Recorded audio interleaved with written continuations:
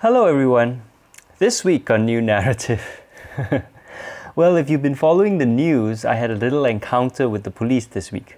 We've got lots of coverage on this on the website, and I want to thank all of you who've reached out and expressed support for New Narrative. I can't emphasize enough how much I need and rely on your support. And that's why I hope you will join New Narrative as a member if you haven't already.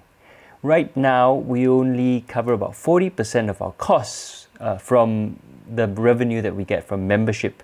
So we do need a lot more members to keep going. So please do join us and help us keep fighting for you and for a better Southeast Asia. You can join at newnarrative.com/join or donate at newnarrative.com/donate. Also on the site, we've got a photo essay on volunteer-run schools and libraries in Cambodia for students who are still unable to return to school during the pandemic. And on our Southeast Asia Dispatches podcast, Editor-in-Chief Aisha interviews two activists about the plight of Indonesia's vulnerable domestic workers. So on to today. Subhash Nair is an amazing man. As I spoke to him, I couldn't shake one inescapable fact. I think if he were Chinese, the country would be celebrating him in a very different way.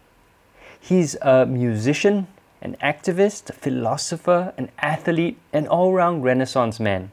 He came from truly humble beginnings and worked hard and went from Newtown Secondary to Hwa Chong Institution and from there to university to study urban planning. He's well known as a rapper, but he's also an activist who campaigns for social justice and most recently has campaigned about the injustice of the death penalty. He also volunteers with children. He does everything. He's deeply thoughtful, widely read, and most of all, such a good, kind, empathetic person. I really enjoyed this conversation.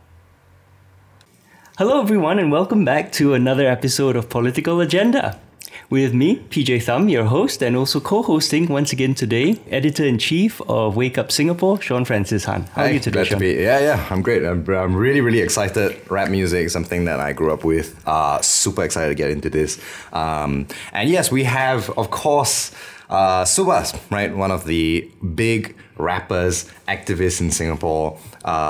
One of the young figures that's coming up, doing things and saying things that I think are going to be particularly interesting, right? Seeing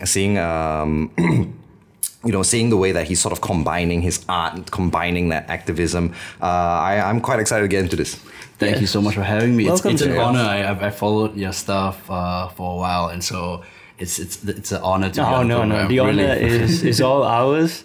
I am just so excited by this rising generation of activists who are combining so many different things in such unique ways and doing it in ways, I think, which, if I can feel a bit old and say my generation weren't able to, right? And the breadth of possibilities that I see every week talking to all of you is really exciting. And I think you personally embody a lot of this because you're a musician, you are an activist, you were an athlete, right? Still an athlete. Just give me a couple of months to train, I might still be able to dunk. And the things we were talking about before, philosophy, right? You're a thinker, you're a Renaissance man. Oh, wow. How do you fit all that into your life? I feel like I've had a full life, but I listen to some of the things that you do, how you talk, how you think, and I'm like, wow, that's amazing. How old are you, actually? I'm 28 this year, 92, baby. Oh my God. Nice. You round that up a few times, I'm a pretty old veteran in the game already.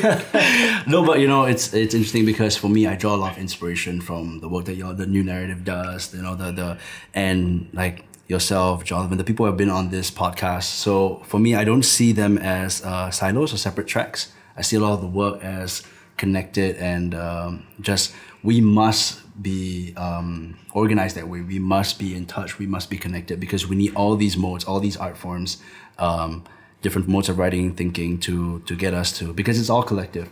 So I draw a lot of inspiration from the work of the people around me who may not be artists or hip hop, creators.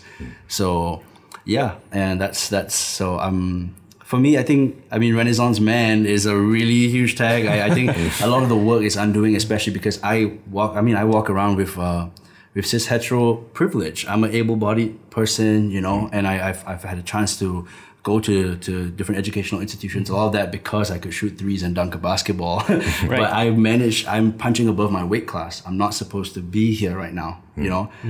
This is me, despite the system, despite a lot of things, to be here. And so for me, this platform, this work is all about like what we can do together to make sure that people don't have to be in certain situations that I've seen, I've experienced, and that if you ask me to sum it up, I put it in a song. I'm a chronic overthinker with a woeful inability to cherish. So I'm just trying to figure this out, and yeah, I just love doing the work that I do. So I think the question like that we should just jump into right now is how you got this way, how you became this Renaissance Man, right? So I know that there are a lot of things that have shaped and molded and influenced you, right? So tell us a bit more about your personal life, right? Right. So I have a beautiful family. I mean, so we just lost our dad earlier this month. So it's been a really tough time because it's been a lot of my childhood has been defined by the absence of male role models, and a lot of like how I am today is because of the women in my life who have invested time, who have just set me on that right track. You know, for me not to repeat those intergenerational habits and cycles. And so today I would be like. I would be repeating a lot of the addictions and a lot of the patriarchic systems, you know, if not for these people. So I have a beautiful family. My sister is one of the most she's just the coolest person I know. She's my best friend. Y'all know Preeti, my sister. Yeah. And my mom is the strongest woman I know. And so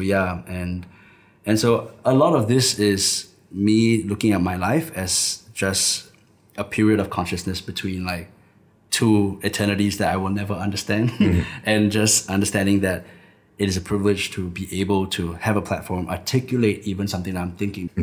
Yeah. So how did you get into rap and hip hop?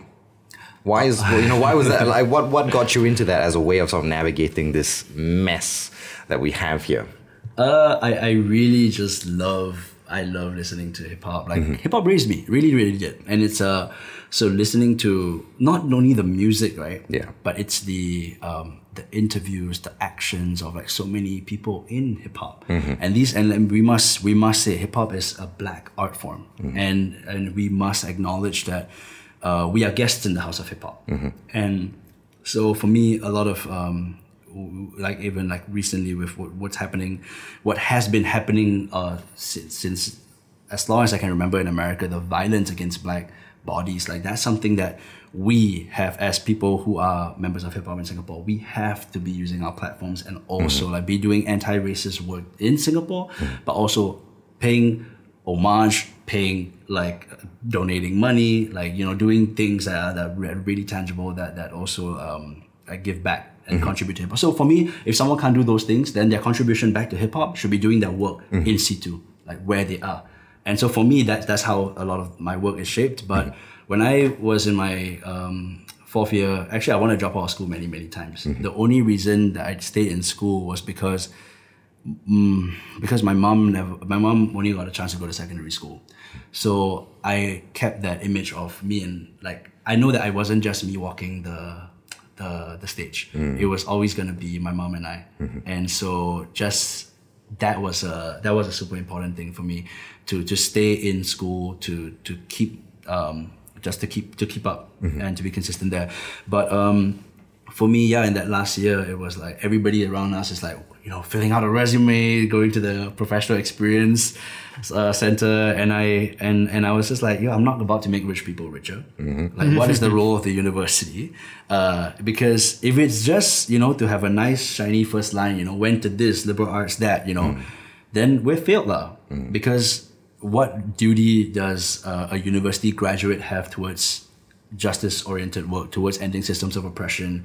If not, then it's just a place to collect and corporatize young people. Yeah. Right? Yes. So for me, it's really like, okay, what do I love? What am I good at? I don't really care about money. Like today, look, I don't really, even sell anything. I'm or what I do. I'm just, music is free. This is our stories, our songs. I'm just someone who interprets them in a rap song, in an MP3. You know, so for me, it is just about like, I have so many thoughts and so many ideas. I need a medium, and I need a medium also to bookmark these moments in my life, because I forget. Because we took a lot of photos, you know, as kids, but these photos like that I need to get out on like pen, and I need to like paint for myself. And so that's really what this is, just bookmark moments, and then it's commitments to putting work, like to doing the work in between songs. That so that's really why I started rapping, because I didn't go to university to get a job. I went there to understand my place in this country, and how I can like do the work. So so tell us about like your music. What is it that you think hip hop or rap can do or achieve that is sort of unique to the art form? What's powerful about it? To start a revolution. That's what we can do. That's what we're supposed to do. For me. So for me, like, it's just so like, it's sacred almost, like the art form, and for me, it has changed my life. And so it has the power to inspire people to do things, to think differently, to act differently, to love, to share, to have a different relationship with their own realities, because it has for me. And so, I think the role of the artist is not up to me to decide. Like, what kind of music someone should make is again not up to me to decide. But if you only take money from the state, especially in this context, if you only take money from the state, and then you reproduce certain narratives and be on certain stages, but without critiquing those stages. So I'm okay. I've performed it with Earth Hour at MBS, but not without first starting the show off with saying it is not lost on me the irony of us standing here and having an Earth Hour event on Reclaim Sand. You know, and discussing, and we have to use those platforms, and we have to find co-conspirators, because it's people who are putting like who are hiring artists to come on those stages. They have to understand the work. They have to understand the intention, the purpose, and it takes a bit more work. Sit down, get a coffee, explain that this is beyond the music. This is more than just music. This is like, how can we really work together to do something? How can we make sure the way we do things now sets the tone for how things need to be done in the future? So for me, it's like, I strayed so far away from the question. Where? We were talking about your influences, but you brought up a very interesting point there, which is the importance of independence in music production. Absolutely. Because I think there's a lot of music out there, not just in Singapore but globally as well, that is very constricted by their record label, and that takes away the power or the freedom for them to critique. Yes. Now you yourself, you're an independent artist, right? So you have full control over the narrative, full control over what you want to say, the ideas you want to push. Tell us a bit more about that. That, you know, you want to be able to say the things that you want to do, but at the same time, how do you keep it sustainable? What has the experience been as an independent artist in Singapore? So for me, that is like a very, very important thing. That's something I champion all the time to artists around me. It's that own your shit, like own your IP, own your masters.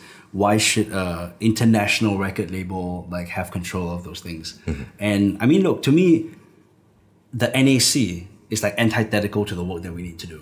We should stop using, like, to me, if possible, because of course, like, and for me, it's on two levels, right? Number one is like getting artists to see that you don't need the NAC to start doing anything. Like, so for me, by existing and doing this work, I'm resisting by showing a different pathway to how someone can be not necessarily successful, but can flourish and thrive and can grow as an artist. So that's one. And number two is actually, so like, in a way, it's creating an alternate system on its own, that just doesn't care what the state does. You can do what you want to do. We're doing this over here. And but very importantly, from a young, and this is like, there's so many young brown like artists from the working class who are making this music, who are sharing their working class experiences for a record label to exploit. You know, it's about also understanding that, okay, if we're gonna get record deals, then we need unions. Like artists need to be able to self-organize to demand better, to demand like, okay, yes, you might have to it might be time bound, your that we are us allowing you to distribute, to kind of own this music. And then after that, it should go to the estate. It should go to like a 21-year-old artist. That money for centuries or whatever might come from that work, right? However it gets amplified down the line, the family should reap the benefits. You should get to decide. That should be in your will. So for me, like it's also, first of all, it's why we make music. You know, why do we even do this in the first place? Is it just to make money, like get a quick buck from a record label and say whatever needs to be said, say whatever the audience wants to hear? Because this industry is super insidious. Even from the DSPs, like this, like someone's probably hearing this podcast on Spotify. Like we take 0.4 cents on a stream. How do you feed a family or anything in Singapore with that kind of return? So to me, it's like super, super exploitative, and I'm always going to be for independent artists to make your own platforms and create pathways for other people to thrive. I have a question about accessibility of your work, because you talk about respecting the time of the listener, and about reaching directly to your audience. How do you balance between making your work accessible to a broader audience to try and get your message out, versus staying true to the sort of artistic vision that you want to achieve with your work, and more specifically, right? Hip hop has a very passionate but limited audience, and one that might probably already overlap more with the people who are more inclined to hear your message. How do we reach beyond that, especially as an artist? People ask me to make my work easier to read, more accessible, right? But I'm like, that is not the vision that I have for my work. Right. They ask me to make my videos shorter, dumb it down even more, or be less snarky, right? And I'm like, that's not who I am, right? I want to stay true to me and what I want to achieve. Yeah. So how do you balance this with your work, right? Especially when you work in a medium that has so many negative as well as positive, right? But negative. And I think the conservative right in the US has really attacked the medium you work in and given it a very bad name. I was going to say bad rap. Very bad name. How do you overcome all this? I mean, in Singapore also, the conservative, like, even like, you just look at what happened to Pretty and I 2 years ago. Rap is only amenable when it's like serves those in power. It serves the elite. So when you start talking about anything about how racist this country is or how oppressive systems are for the most vulnerable, like songs get pulled, you never get invited to shows and all that stuff. So that's why, again, creating your own independent platforms is really important, so that you never are too entangled in those things. And I wouldn't never accept money from the state. Like, it would be like it'll be songs about it if they even try to offer me anything. like fuck off. Like, that's not what we're doing over here. But to answer your question, I think it's really to me, it's about putting legs behind the work. Because I mean, my songs on these platforms or whatever, they're not like, I don't want them to just work as like museum pieces that people can go and see and like, oh, okay, that was what's happening in 2018. Nah, like, I want them to be to be like moments spark points that we can all like say, okay, that's where we're at right now. Here's what we need to do. And even like certain words, like even like the a lot of them are also from my urban studies background. Like the Jevons paradox, for example. That's something where if you increase like for example, you build, I just shared. So it's like, if you build a road that's 3 lanes and then you build an extra lane, you think, oh, it eases traffic. But no, actually, convenience or like, making something more efficient increases consumption. There's going to be more cars on the road. So it's kind of like, that's the paradox. So I have that in my song, like in a song. And I think for me, it's about being ready to put that in a song, okay, because that's something that's immortal. That's something that's going to live forever. And that's my artistic vision of how I want to say things. But also it's saying, okay, I'm also going to be on IG Live. I'm also going to be ready for any in-person conversation. Anybody sees me anywhere and it comes and says like, hey, you said this on your song. Okay, my first thing is that, you got time? Let's talk. Are you going this way? I would go out of the way to just have a conversation. So doing those things and making ourselves available to having those conversations is really important. But then that goes back to our first point, which is how you're going to create those boundaries, because you can't do it all the time. So it's really about identifying the bad faith actors, the worst faith actors, and just be like, all right, no, it's okay. Don't worry about it. Like, you don't have to understand this. Like, I got to stay focused on like people who are actually genuinely in my DMs or reaching out, or who sit down with me, who want to be ready to unpack, because I'm ready to be wrong. I'm ready to say like, you know what? Yeah, okay, there's going to be growth. And that's why I put stuff out, because I might write a second song. Like, I mean, there are songs I regret. I wrote a song called DNA that stands for Dad Not Around. And my dad had a chance to, like, my dad told me that he heard that song and he was very proud of me. And like this whole month, I've not been able to, physically I've looked at it and I've not been able to click the song to listen back to that since my dad passed. And it's like, you know, you go back and you think like, why do I get a chance to write? Like, I didn't want to write. Like, after it happened, I didn't want to write. Like, why do I, who am going through so much stuff at home, and like, who, like, my peers are making $7,000, $8,000 a month, and I'm here like every month still supporting other artists. I only work with like other independent artists who are all friends and all that. Pay everybody, every single person, and do all this and like get health insurance. And by the time I pay rent, I don't have any savings. Like, why? Like, I don't deserve to do this. I always feel that there's a lot of imposter syndrome in the work that I do. Not the work that I do, but in how I feel like every day. And that's why it's important to have that community, to stay inspired by people who are doing different things. Because if I just looked at hip hop and I just like, oh, why don't my peers understand me? It's really hard. Yeah. So for me, it's being ready to have those conversations, being ready to say, you know what, maybe I was limited in how I was thinking or feeling about this, and let's figure this out together.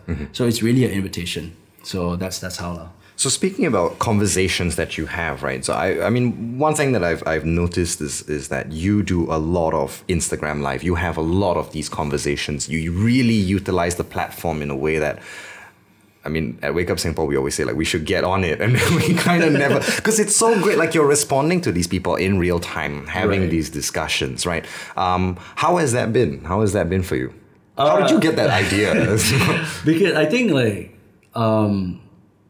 yeah, I think for me, like, I think some artists like this mystique about like, oh, you know, you never see them unless there's an album release. I'm like, yo, life is short, lah. Like, tomorrow's not guaranteed. I want to make sure all this is out there, because one day, like, my sister's gonna watch this video, and like, so are you guys, so am I. Like we're gonna watch like every one of our like someone who came before us and their work, and inspiration comes from in spirit, right? It comes from inspirare to like to basically the work must continue. And for the work to continue, then we have to be vocal. We have to let people know which side of history we stand, what we believe, where we have to be vulnerable that way. And for me, it's all about that. So you see me on Instagram Live, and I make teas so that I can wear the same thing every day. Seriously.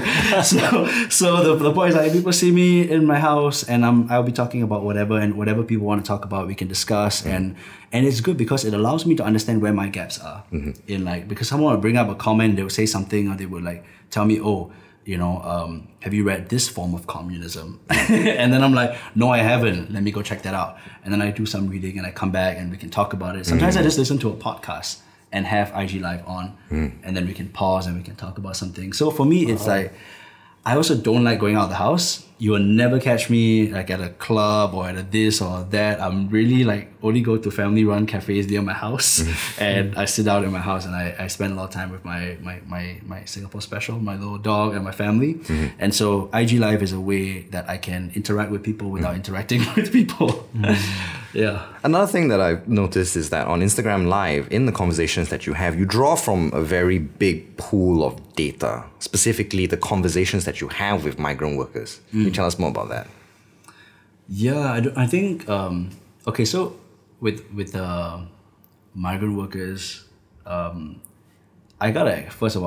I was thinking a lot about like, you know, origin, about root, like why do I care? Because for me, it's also important to let people know that. So if there's a way that they can get involved, they can start, right? But actually for me, it started from my mom. Like, she would always make extra makan at home, like she would make lunch or something. And then she had this police system that we used to live in Block 101, Sunset Way. And she would like actually like because she's lazy to go down and come up, right? So she would actually ask the migrant worker cleaners who are cleaning the block, and she would put down a pulley to give them some makan or some water, and the days would be so hot, I remember. So, and then that's how actually, and mom would sometimes say like, okay, the pulley is broken or the hook is not working, go and do this, like go and pass this to the workers who are downstairs. And so it's actually those friendships, you know, and the workers will always take care of us. Like whenever we played basketball, there would be the workers would have a cleaning quarters or something. The ball would roll there, they would pass it back, we'll ask them to come and play. You know, they were like, oh, cannot, we have to work.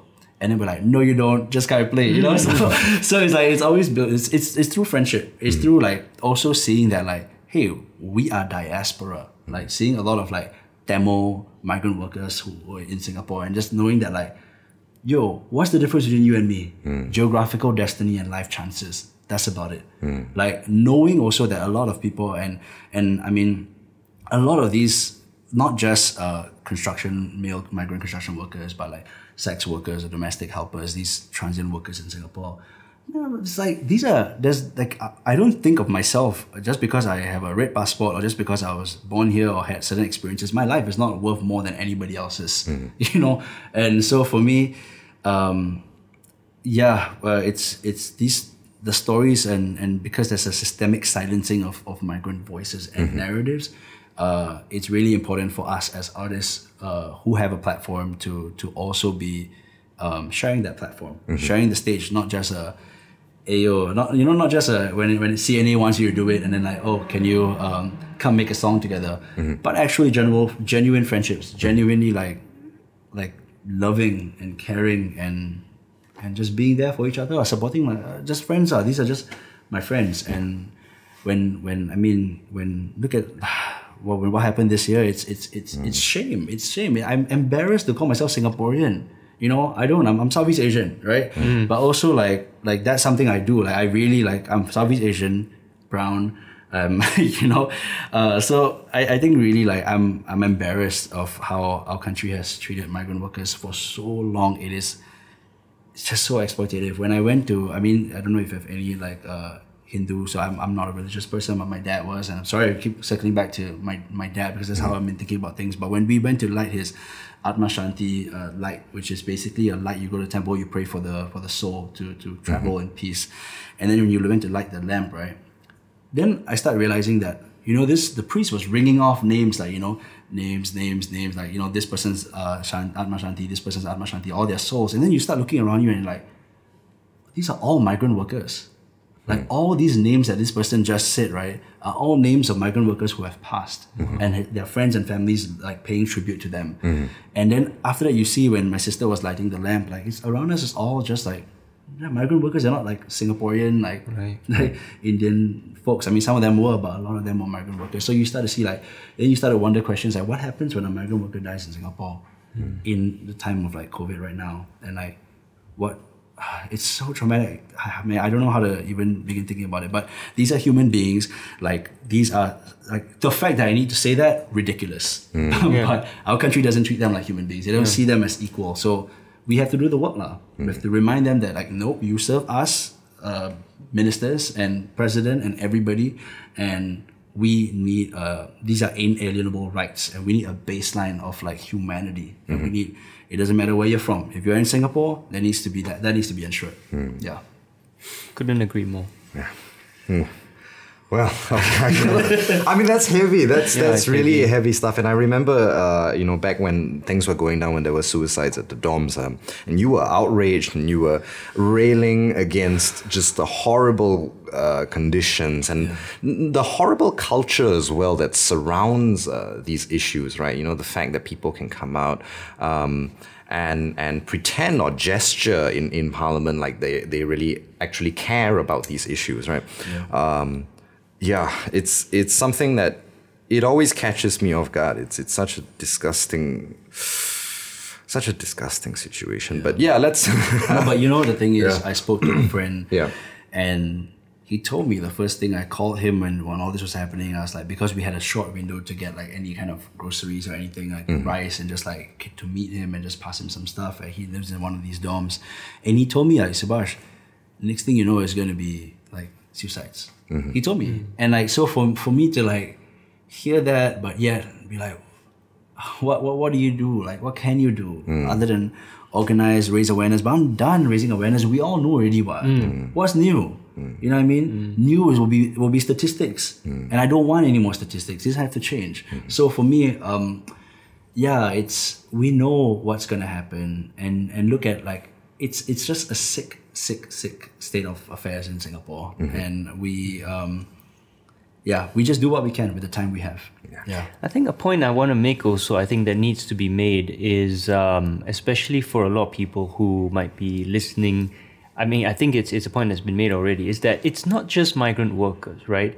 The government, the PAP government, encourages us to distinguish between their humanity and our humanity as Singaporeans, but the system also dehumanizes Singaporeans, and it also treats us terribly, and then encourages us to think, oh well, but at least we're not as badly treated as migrant workers. Absolutely. But it shouldn't be that way, right? We should all be treated as human beings. So, one thing I would encourage people to think about is not just the dehumanization of migrant workers, but that us Singaporeans are also dehumanized through the system, where we're reduced, as Lee Kuan Yew quite famously said, to digits, right? Where our value to the country is measured purely in economic output, where we are put in boxes which we don't even identify with, but we're forced to be in boxes, where our salaries are ridiculously low, and we're encouraged to think about, in this very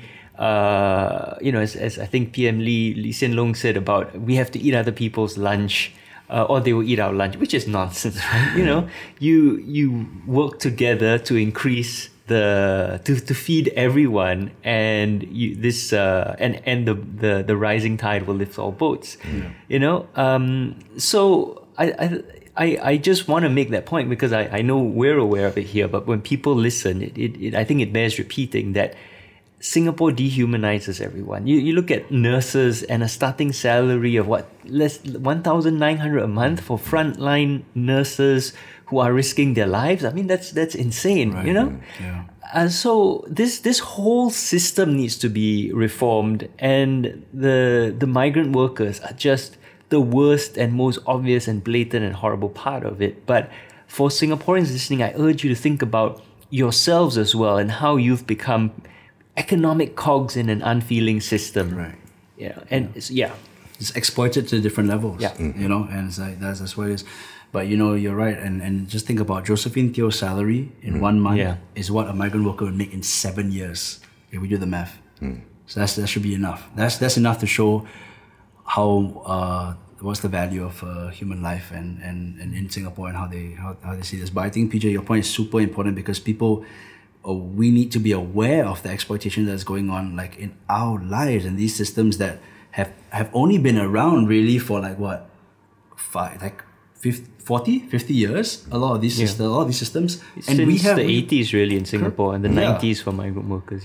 And so we really need to first of all be aware of our history and know that this has only been a generation, and we have I said this on IG Live the other day, the butterfly effect, right? When people time travel, and you watch a Family Guy, and then Stewie and Brian, they go back in history and don't touch anything, everything's gonna be drastically different to when we go back to the present day, right? Then how come we don't have the same feeling about today?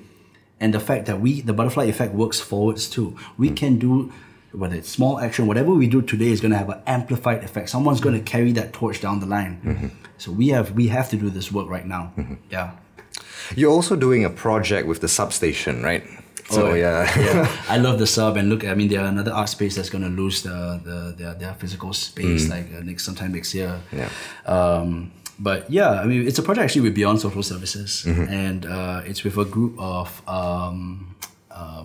boys, really. It's a group of boys who live in Whampoa, in the rental flat community, and we come together just to be vulnerable together, share, love, laugh, cry, just a space for me, I never had that kind of space. And I think masculinity, a lot of because we were on a panel together, Kokila actually introduced us. And so we were on a panel, and I was talking to them, I was like, hey, as I learned more about their work, a lot of their work was with women in the community. And then the work was about sexual violence in the communities, and then all that stuff.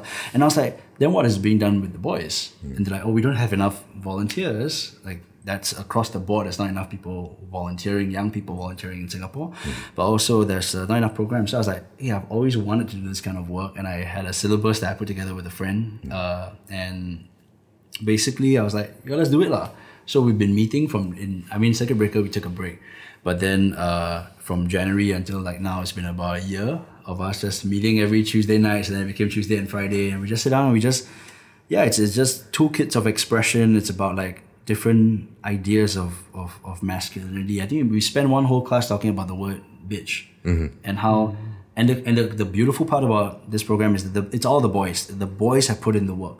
We are merely the facilitators. We are just there to kind of shape this a little bit here, cover a little bit there, make sure we bring resources, we rob the rich continuously. And then what we do is just like, it's all the boys' stories, it's their lived experience. And we just had a show with the sub who has been so supportive. Thank you, Uzair, Raka, everybody there. But so they put together a performance piece. For a lot of them, it's the first time performing, and we lost a lot of the boys in the program to DRC, to like drug. Like, you know, we lost like a couple of boys. One boy was on tagging, another one went in for 18 months. He's not even 20, like 18 months. The boys are like from 13 to like maybe 18, 19. 18 months, and then it's drug rehab, you know? So like, and you take away those boys from programs like ours, then we are doing the work, you know? So it's tough, but even in that class where we talked about the word bitch, because it's so organic, because one of the boys said it, and we were like, okay, let's set a rule, let's negotiate, let's talk together about this, right? We'll never use the word bitch when we're talking about another human being, especially a woman. Like, why? And then we unpack all of that. And the conclusion that I didn't start the class off as a lesson plan with her, but the conclusion, and by the way, the class is co-facilitated with one of my friends from Yale and US, Yanni. And where we got to at the end of the class was that we should never use the word bitch because it's a conversation stopper. It doesn't help the person, it hurts someone, right? But it also doesn't correctly identify what is the feeling that we feel. Like, you have kind of abused my trust. You have let me down in a certain way. I am disappointed because of this action. You don't help someone correct the behavior, or you don't express some what are your expectations about a relationship when you use that word. So for us, it's really like, for me, I learned so much from the boys because those were their conclusions, and I learned from them. So Men with Pens is really, that's what it is. It's just a community project, and I think if people can have capacity to do these things, like, yo, let's actually do community projects that we don't need like money or support. Like, we just need you to go down, you know, have time and just like be consistent about the work. And today those boys are like homies. I love them very much. Yeah, I trust them very, very much. And coming back to a certain theme we're identifying here, you know, I think it's really good that you have positive male role models. Because in Singapore, for so long we've had this extremely toxic male role model who still dominates our lives and imaginations, even though he's been dead 5 years. And how I think that the damage that this one man did to our collective psyches in presenting a male role model that somehow that has been really exalted, but it's so toxic and misogynistic, you know, and inhumane in certain ways. I have to wonder about the damage that has done. Yeah. And so I'm really glad to hear that, you know, I think especially for the two of us who've lost our fathers at a young age to have these, you know, space where you can have a male role model, and then discuss these really important issues, which you don't actually see discussed everywhere else, because nothing can be discussed in Singapore, right? Everything's too sensitive and dangerous and blah, blah, blah, you know? So I'm just so pleased to hear about this. And also importantly is that we are going to, the work is like, starts off with these male spaces for young men to come together, but it's also to collaborate with just youth in general. So the ladies who are doing the work, and to come together as like, you know, Wampokia is what they call themselves. So it's like, it's just to also set the stage for that kind of like, ultimately it's the youth coming together to figure things out. And if we're going to look at alternative modes of problem solving. Then we need that kind of resilience in communities. We need spaces where people can come together and like, all right, let's figure this out. We don't need the police involved here. In this case, like this is someone I know and they're fine. They're not representing a threat. Like we got this person. Those kind of we want to set the groundwork for that kind of alternative modes. Yeah. So you mentioned earlier about young individuals in this program being snatched away by Singapore's penal and carceral system. Right? Yeah. And that links to another project or another big issue in Singapore that you've been working on for a long time, which is the death penalty case, especially now with the horrific situation that's unfolding before our eyes. Can you tell us more about that? I think so. I can't say that I've been a anti-death penalty advocate or anything like that. I just made a song in 2018, and I've been very vocal on my platforms and with my circles. Yeah. Prabhakaran Srivijayan is his name. 2017, he was murdered by the state, and he's Malaysian, and he maintained his innocence until the end. He always maintained that he didn't know what was in the vehicle, and yeah, it was, we have a mandatory maximum here. It's ridiculous that people, when I hear the narrative of people need someone who's already been extracted away from participating in civil society, right? They're already taken away, but you need to murder them for people to feel safe. People have already, like, the state already, you don't, a life imprisonment should be the maximum sentence. There should be, like, the state should not have the right to kill people. Yeah. That's it. So for me, like, it's just a very straightforward, like, why are we murdering people? Life is the most sacred, beautiful thing. There's always something that someone can contribute.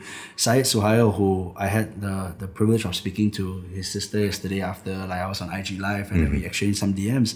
I mean, this man reads Schopenhauer. This man, like, you saw the poetry in how he's writing when he was actually writing that so just so sad to read that letter that he was writing out for a cry for help from M. Ravi. So that is the person we're executing, and that if Ravi didn't do anything, and if, like, civil society didn't, like, make some noise, I think it's actually all the legal team and the research team that they are the ones who have worked hard to have a stay of execution and have that, like, separate hearing that's happening next week. But if they didn't do anything, then on Friday another funeral where basically the funeral will be done right now. Are you kidding me? The family wasn't even informed and for so many hours, and everybody had to say their goodbyes. I mean, come on. Like, it's ridiculous. And, like, it's 2020, we're talking about this. But yes, okay, so be it. It's 2020, we are talking about this. But just understand that in the next 5 years, right? 5 years ago, that 5 years is like about 10% of Singapore's, our post-independence history. That's 10%. The next 5 years, right, we are in a space that's so small that our activism does count, does matter. Us doing small actions have an amplified effect. We are all uniquely positioned to have these conversations at our dining tables, at our jobs and everything. And what about Apple Music? Or what about this Apple store that they set up, shiny, brand new Apple stores? What does Apple believe? Where are the corporations here who make so much money from this country? Where are y'all? Right? How much do y'all pay your migrant workers? What are your stance on these issues? I want to know. You can't just hide behind look, iPhone 12. And because people are allowed in this country to stand up and line up in hordes to buy the latest iPhone or buy the latest branded whatever t-shirt or shorts or whatever. But if 5 people gather to hold a candlelight vigil, what happens? So in service of capitalism, okay. In service of people and just humanity, yep. You get, like, as Jollivan explained in the last one of the previous podcasts, years and years of being harangued by the state to try to tire you out, but we are not tired because this is the leaderless movement. So for me, back to like death penalty and capital punishment, it is like the most urgent thing we must do. We must abolish the death penalty. This is when I spoke to Syed's sister, and I'm sure they won't mind me sharing this, but when he wrote that letter, he wrote it for not just himself, but everybody who is also on death row, and their majority, like disproportionately, they are Malay men, Indian men on death row, and a lot of them are migrant, vulnerable populations. Like, people need rehab. This is a mental health, it's a public health issue. Yeah. This is a theme that we've mentioned several times on this podcast on New Narrative, and I think even with Jollivan just 2 weeks ago, such a huge problem that for example, as you mentioned, minorities are overwhelmingly people in prison for drug offences, on death row.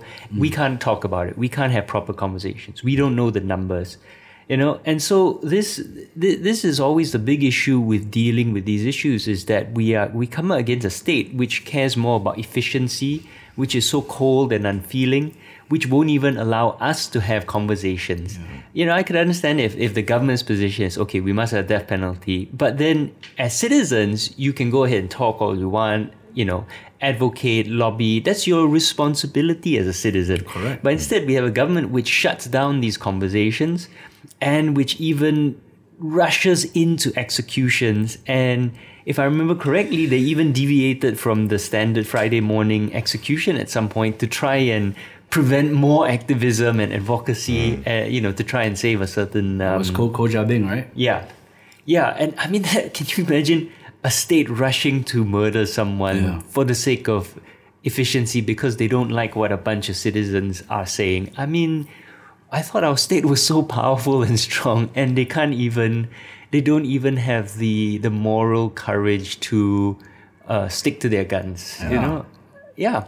So I think this is the most important thing, that we need to be able to have these conversations to start with, right? And if the state wants to say the majority of people support the death penalty, well, then give us the chance to talk about it and change people's minds, right? If that's the path you want to go.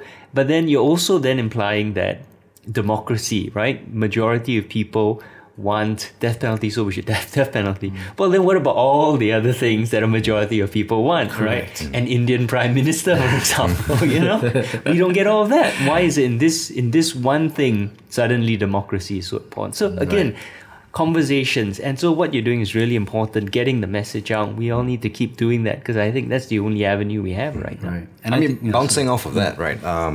I noticed that one of the big parts of your activism is conversation, setting up spaces, And you yourself, you're a brilliant orator, I'm just here kind of listening to you go off on these tangents, delivering almost like a lecture, right? That to me is amazing, right? That micro political level of having discussions with people, being armed with the information and the ideas, right? So I want to get a little bit into your ideas, because you are a thinker, you have an ideology, you have 4 dominoes. Tell us about that. Yeah, I think so. For me, I have this is like high praise, and I'm like, I listen to y'all all the time, and so I think that first of all, thank you, and second of all, also this is formed, like who I am today is formed through conversation. It's through being wrong. It's through failing a lot of the times, but so I think it's not like you have to have done certain things or went to certain schools. No. It's a lot of times it's despite those things, right? But so I think it's really important to put there, and all it starts is just us to try to say something, to read up, to learn, to articulate. So I have a mantra in life, and that's to leave a place in a better state than how I entered it. So life is not guaranteed. I just want to make a contribution towards certain things, and I have 4 main pillars, I guess. Okay. I call them dominoes because number one is a lot of, if those things fall, it takes a lot of work to get there. But if we can push those things, a lot of other things would automatically align in civil society to kind of to form that larger picture of whatever that utopia might be, So what are these 4 dominoes? Okay, so number 1, we must abolish the death penalty. All right. Number 2 is NS. We have to abolish NS. So these are my personal opinions. Okay, so abolish death penalty, abolish NS, abolish 377A, and have a universal basic income and a minimum wage for everybody, not just Singaporeans. This is not some Lim Tian vibe. This is for everybody in this country.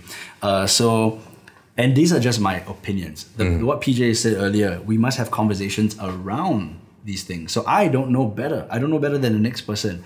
But all I know is that here's what I believe, and here's where, as someone who's participating in this country, as a human being, as a citizen, as whatever, we need to be able to have space for you to tell me what you feel about these things without the fear of I cannot say because my job say cannot say, I sign a contract, that kind of thing.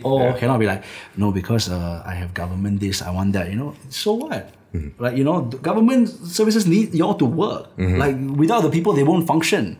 Like, they need those jobs. So my thing is, like, they cannot use that jobs as leverage to, like, stop you exercising your human right to that, to expressing yourselves in that way, especially when the expression is literally just us sitting down talking, whether it's organizing a Skype session or whether it's sitting down talking on IG, So my point is that, like, here's what I think I want to do work towards, like, contributing. Like, in my time in this life, I just want to do that work and inspire other people to also be thinking, talking, and mobilizing towards, like, tearing down these archaic, oppressive systems that disproportionately affect the lowest of incomes, the people who are the most in need of help. Yeah. Right? So, and everything actually links back to this whether it's making music, whether it's creating space, whether it's, like, listening and shutting up and just, like, okay, cool. Like, I massively resonate with this idea that, a big part of activism is micropolitics. It's the conversations that you have, because I myself am very lucky to have met very great orators, very great people who came into arguments and really changed my mind and shifted my perspective. And that always works, I think, a little bit better than, reading a book or going to a lecture, right? Because that hits you on a personal level. You can clarify with the person. They can tailor the argument to who you are, right? So I guess the question that I want to ask here is that you're coming into every discussion, right? You seem to come into every discussion well armed, right? You know the arguments backwards, forwards. You know how to tailor them. How do you prepare? How do you build up this skill of being this excellent conversationalist, this excellent debater? Like, what are some of the philosophical, ideological references that you take and pluck from to practice your arguments? Wow, actually it goes back to the scale of the everyday. Yeah, so it's not like I don't listen to anybody on, like, how to, like, YouTube has these, like, how to win every argument. Like, I don't really care. I stay far away. Like, do not recommend YouTube. I don't want to know this, because that's an outcome-oriented approach to approaching a conversation. I'm sitting here caring about the process of how we relate. I'm going to leave this today thinking about how I felt. Feeling safe sitting between two men who I have a great amount of respect for, and, like, so I think it's like that feeling of, like, okay, that we were here, we were able to touch on these topics, we were able to use this platform in a certain way. It's always about the process for me. So for me, like, hearing that is actually, like, kind of surreal for me as someone who never had the language to speak or articulate when I was younger, and it's really through a lot of listening. It's really through a lot of, like, the resources are there. So if you're someone who, I didn't go and take a course or take anything like that. It's really just about understanding how people speak on everyday level. Like, a lot of the juxtapositions that we juggle require us to code switch. So, the way we speak to different people has to be different. That's a skill, and that's something that takes having those conversations. It takes being wrong in terms of, like, being wrong sometimes about pronouns, and learning and committing to doing better. So I think it's not just simple, like, I need you to believe something, but rather I genuinely believe that, like, hey, you have experiences that I would never have had, and we just need to be able to sit down and have space to discuss those things. And really, the outcomes don't matter, because most of the times in our micro level, like, outcomes can't really change much. But what we can make people feel is, like, that whatever we're moving towards is open-ended enough for them to have space to be vulnerable, for them to have space to be honest, and to not be, like, constantly posturing to be right, but rather just be like, okay, let's get to the crux. Let's get to some underlying assumptions that maybe we both have, and let's bring in more voices, because, like, ultimately, a lot of times, like, it will be like a group of men talking about how to be better as men, without actually listening, without actually, like, having women involved. But how do you do that in a way that doesn't place the burden on people? So I think all those things, if we just really start caring and, like, really start thinking of ourselves as, like, not just I need something from you, but I really genuinely care about how you're going to feel after this. I want to check in with you, and so that's really helped me be better at the work that I do. But I will say also, gosh, I've lost so many friends, in doing the kind of work that I do, and having these difficult conversations. It's and some positions that I take, like, I have to be better at communicating, like, difference. So yeah, it's not like easy, and it takes work, but yeah, we're here to like help each other as we it's hard. Yeah. Yeah, and I think what I really love about your approach is it also strikes at the very heart of what is governance and what is democracy and what is society, and how we conceive of how we collectively come to conclusions as a society as a whole, right? Because in Singapore and in this very technocratic, as they like to call it, state, where they try and depoliticize, which is of course all nonsense, right? All political decisions are by definition political in that they've come from certain values and they involve trade-offs. But because we're so obsessed with the right decision from the very top, and I think as a broader public, we've become very obsessed with what is the right policy, what is the right decision. But really, it's not there is no right and wrong in many of these things, but rather that, and also the policy has to come from what you want to achieve collectively as a society. So it's more important that we are able to communicate and discuss openly and honestly and talk about the values we have collectively to get to the policy, than the policy itself. Correct. And so it's this whole obsession with efficient outcomes, efficient decision making, neoliberalism, but also this idea, mixed up authoritarianism and this sort of patriarchal leadership, which just wants to tell us what to do. But also us as a society, I think we need to change our values, change how we think of decision making, change how we think of governance, right? In terms of, as you're describing, collectively coming to decisions through dialogue, where we respect all opinions, where we make sure everyone's represented in the decision-making process, and focus on this process rather than outcomes. Win or lose the debate, So I think what you're doing is fantastic. And it sounds, it's a really good framework for thinking about how do we improve our societies? And this then comes to this other thing, which, people often feel like there's no alternative to how the PAP does things. But you here, right, articulating an alternative, you're actually putting it into action, and all these are really powerful. And I'm really, really excited to hear all these things. Thank you. Yeah. I think that's the role of our elected officials should be really to create that space, to kind of like do the dirty work, do the groundwork, to have people like and their voices represented. It's not just every 6 years, like you talk about these things, but it's really, really, really hard work. It's supposed to be hard work, right? So I think that's where we have to demand that from the people that we vote to put in office. That's the fundamental tenet of of democracy, really. It's coming back to something you said earlier. Actually, it reminds me that leadership as facilitation, right? Where you talk about coming to this group of boys, and you are just facilitators. They do the work. Yeah. Same thing. Our leaders come to us as citizens, right, and responsible members of society, and their job really is to facilitate. Correct. They're not to dictate. Yes. Yeah, and to recognize that human beings are the infrastructure, and that's a Simone Abdul Malik urban studies thing, and so everything is linked to a lot of actually readers that people have read the scale of everyday life is a Jane Jacobs kind of idea, about thinking about the city. So I would urge everybody to engage with if sometimes just watch a lecture or something about urban studies, urban planning. It really helps us think, because Lee Kuan Yew was influenced by Le Corbusier. And Le Corbusier's rational city plan, and you Google and read about Pruitt-Igoe. It's a failed city, project, a housing project.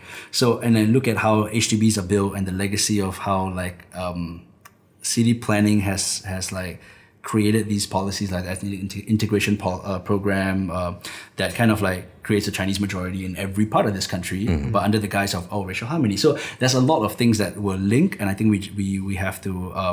If anybody wants to engage with this material, DM, leave a comment, and we can talk. But going back to the idea of facilitation, right, and human beings as infrastructure, I think a lot of these MPs have teams like of researchers that are like some of the best like young like minds that they get, and president scholars, and doing all this work that they present as theirs. And then later they don't even get paid a lot. Like I know people who have been on research teams for MPs, and they don't even get really paid a lot. And then next thing you know, like an MP is going and presenting something in parliament and saying something. So how much of that work is actually like done, like the leg work, the tough research work and like listening and time spent is done beyond like photo ops, you know?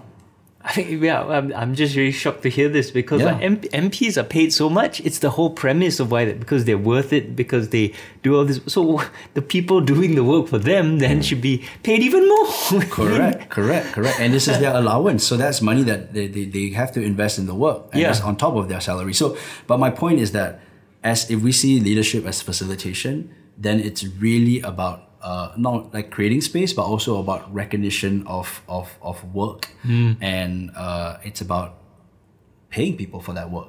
And so if people step up, if people should have the right to step up in the spaces that they live in to build like the whatever space they like, you know, and to and it shouldn't. I just think it's ridiculous that like even community gardens get policed and managed and like it's yeah. I mean, one thing that I want to sort of, just sort of point out, because I think this has been an insightful, just a wonderful discussion, right? One of the things that I'm noticing is that a lot of the, you're the third young activist that we're speaking to, right? And I notice a sort of nice consistent trend here, with Loon, she's very interested in poetry and literature as a means of resisting and creating something new. And for you, it's discourse, poetry, rap, right? So I think the power of the voice is something that's really coming up, something that's really being recognized by the young activists, and there is a certain magic to it. There is a certain charm.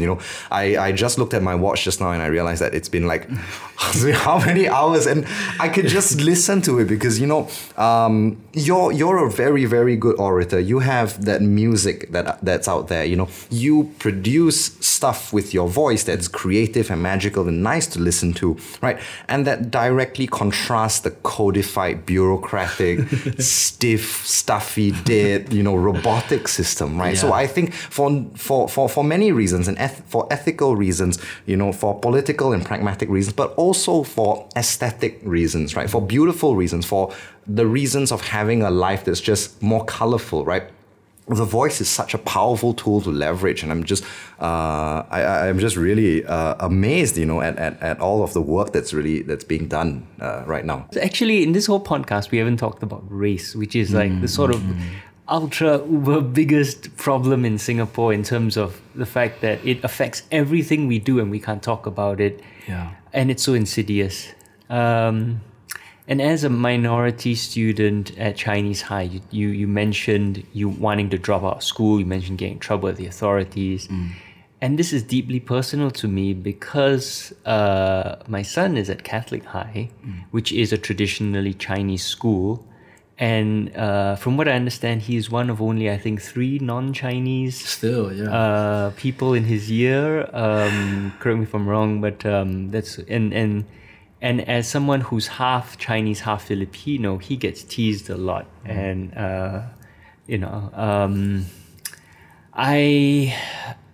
I've seen him go from loving learning to hating school with a passion, and his mother and I are wits' end at what to do.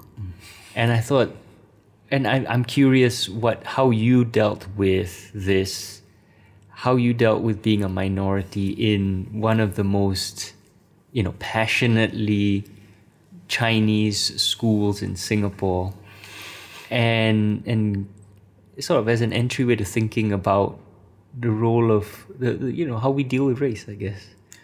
Right. But yeah, what's your personal story, if I may ask that? Sure. So I think if I had a fifth domino, it would be the SAP schools. That's sick. It's sick how resources are so unevenly distributed. I went to Newtown Sec, Baidover and Clementi's a school that I love. So I went to Newtown Sec, and coming from there, the only reason I even got a chance to go to Hwa Chong is not even like my choice. It was really the basketball teacher in charge and my dad at the time who like, no, Subhash, you have to go here because this is like the best school in Singapore. And it's because I was like on the national youth setup. So it's if I couldn't shoot a three, if I couldn't like jump and dunk a basketball, I would Chinese high, never- traditionally basketball school. Yeah, so that's how you. That's how I got in. And like right. 2 championships, I was a captain on those teams. And I know, and at some point, it was a political act for me to stop playing basketball because I didn't want to wear Singapore flag here, but then go home to a reality where like, what is Singapore? What is Singapore? Where is like, what about my family? Like we go through trauma and shit every day, and I see the lives of the people around me, and I see like as I start to learn about these things, like you know the death penalty in this country, NS, like this and that. I'm like, yo, what is the relation to like place? So for me, like that was a political act to stop playing basketball when I got to university, but to just like play in a level that I was building with my friends and not like to represent Singapore. But also at Hwa Chong, I was one of the only same story as your kid. Me, Tharman Shanmugaratnam's 2 sons, and a few other Malay women were the only like non-Chinese folk in the school, and the cleaning staff and the service staff. That was the only thing. So it's all the way sick. It's like, you know, like a Black Mirror episode sometimes. Yeah. That's the vibe, because you had no counselors who were brown. And when I say brown, I mean like working class, like primarily working class Tamil and Malay, like folk lah. You know, you had no counselors who would be able to relate to experience. You know, all you had were career guidance counselors. You didn't have actual counselors who would be able to like help you. And so it's really that it was just a 2 years where and JC is also very short a period of time, so it's like you're in and out. You know, and you just do well and they push you through. But I knew that I had to finesse this. I knew that because the school was taking my talent, right?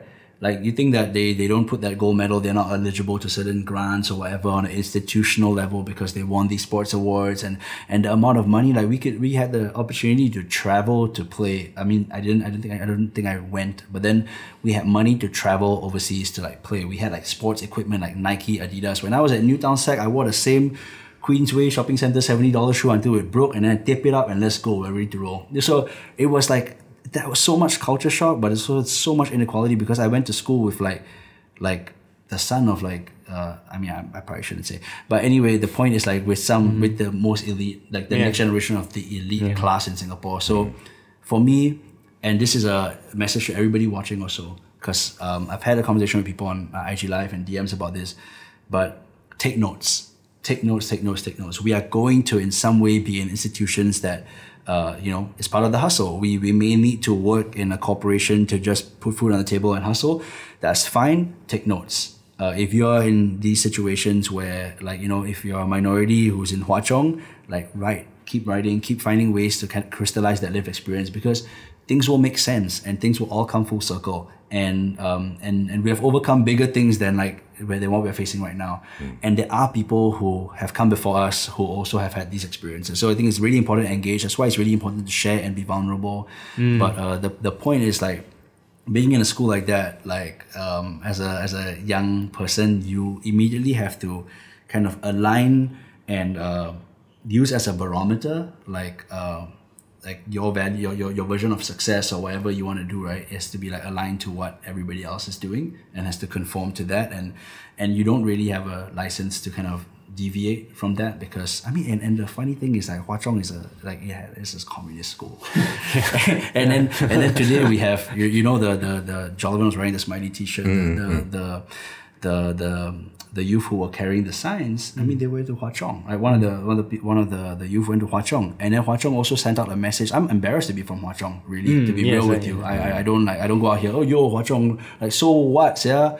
Like, I went from Newtown Sec. That's what I say. Yeah. So my point is, like, the thing is, like, Hwa Chong sent out an email last year, I don't know if you all saw. Yeah. Like, asking people to basically silence themselves from, like, speaking about this because it's sensitive. Then what are you equipping young minds for? Yeah. Like, academic freedom, again, is a marketing and branding tool. Yeah. You see that across the board in the education system. So I would say, we really, like, schools like that, like, I don't, like, it's just to put on that sponsored mobility pathway to, like, elitism in Singapore. It was crazy being in Hwa Chong, but I knew my place, and I don't mean that in I know that I'm lesser or something. I knew my place because I knew what I was going to use that 2 years for, and that's just to take take finesse. There's a quote that I got in a little bit of trouble for recently, but it wasn't my quote, but I shared it. It's the only relationship you can have with the institution is a criminal one. So if you're a young person watching this, you have power. The most power you'll have as a time is like a person living in this country is probably when you are protected by the campus or university, or where they have to answer first before you. So mobilize, go out there. Want to do a sit-in? Talk about it. Think about it. Figure it out. Like, have your voice heard. Write a research paper about death penalty advocacy. Do it. Force your class to talk about these important issues. Force your professors to mark those papers. Force your school to bring you in and sit you in.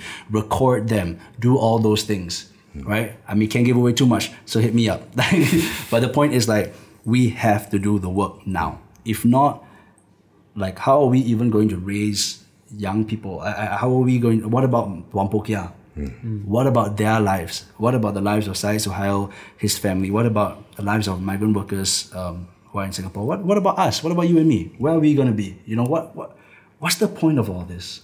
Yeah, I don't know. So thanks for your question. And thanks for your answer. It actually, that really helps, and it's given me a lot to think about. Yeah. So I guess, on that note, we've really, gone on a long time. So thank you so much for your time. Really grateful to. Yeah, thanks so much for coming on. Yeah. Thank you. I really appreciate it. Yeah, and thank you, Sean, for co-hosting. As always, excellent my pleasure, questions. always, yeah. Okay, and thank you, as always, to all of you listening for joining us once again on Political Agenda. And that was Subhash. Our thanks to him, and also to Sean Francis Han, Editor-in-Chief of Wake Up Singapore. Check out the show notes for more links and information, and be sure to also check out Southeast Asia Dispatches, our other podcast series bringing you news, interviews and commentary from around Southeast Asia. This is PJ Thum wishing all of you a great and quiet and peaceful week ahead.